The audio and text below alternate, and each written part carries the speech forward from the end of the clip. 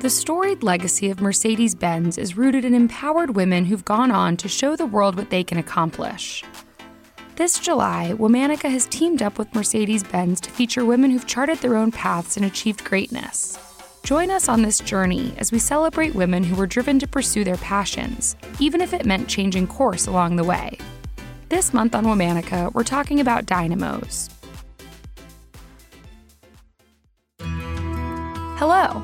From Wonder Media Network, I'm Jenny Kaplan, and this is Womanica. This month, we're highlighting women who've led dynamic lives that have shifted, evolved, and bloomed, often later in life. Today, we're talking about an artist who took art imitating life to a whole new level, combining paint, paper, and sometimes pieces of flowers. This woman created masterpieces that were incredibly realistic. Let's talk about Mary Delany.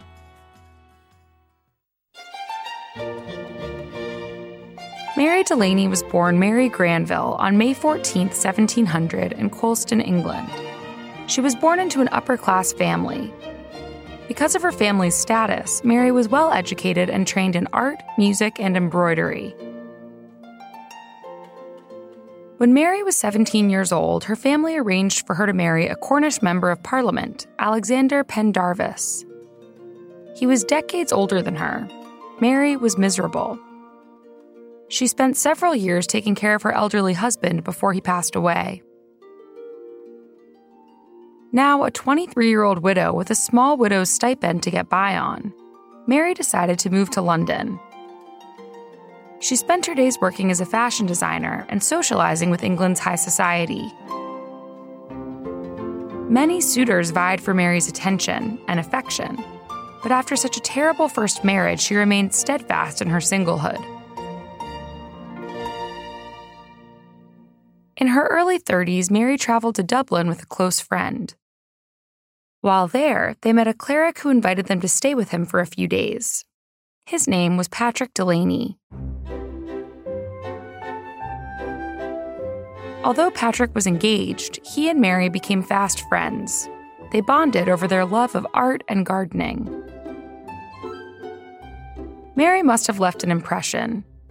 10 years after her trip to Dublin, Mary received a letter from Patrick. Patrick was now a widower, and he was asking for Mary's hand in marriage. Because Mary was a noble and Patrick was not, Mary believed she needed her family's blessing, but she didn't get it.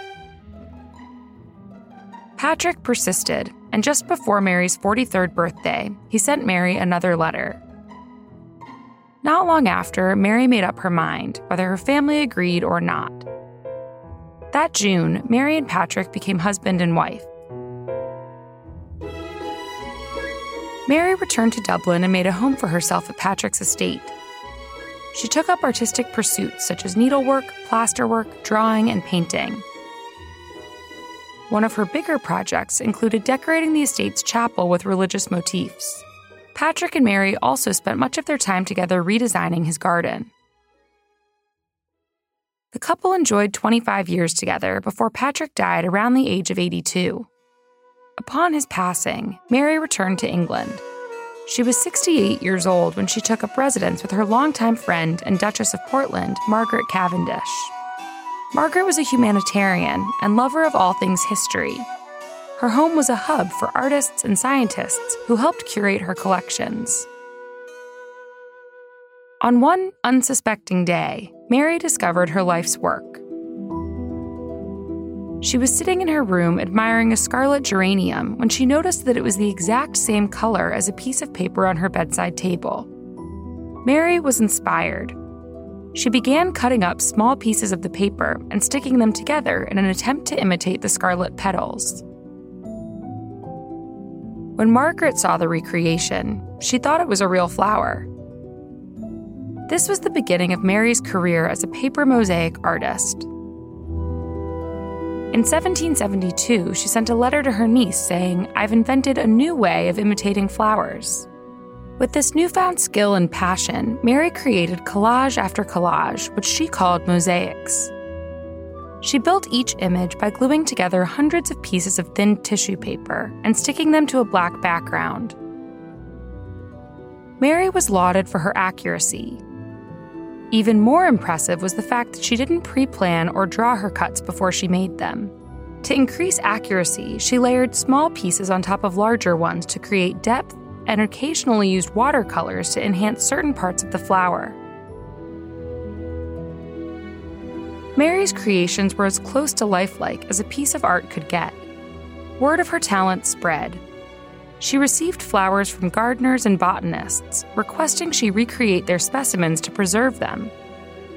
Mary also constructed paper mosaics of flowers she received from friends around the world. All of her work included the date and place the collage was created, the name of the specimen's donor, and a collection number. She also added an MD monogram on each piece of work.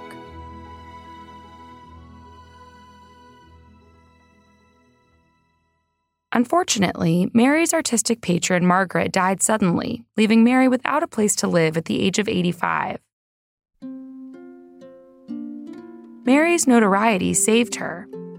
She was invited to stay at the cottage of amateur botanists King George III and his wife Queen Charlotte. Mary resumed her craft at the cottage.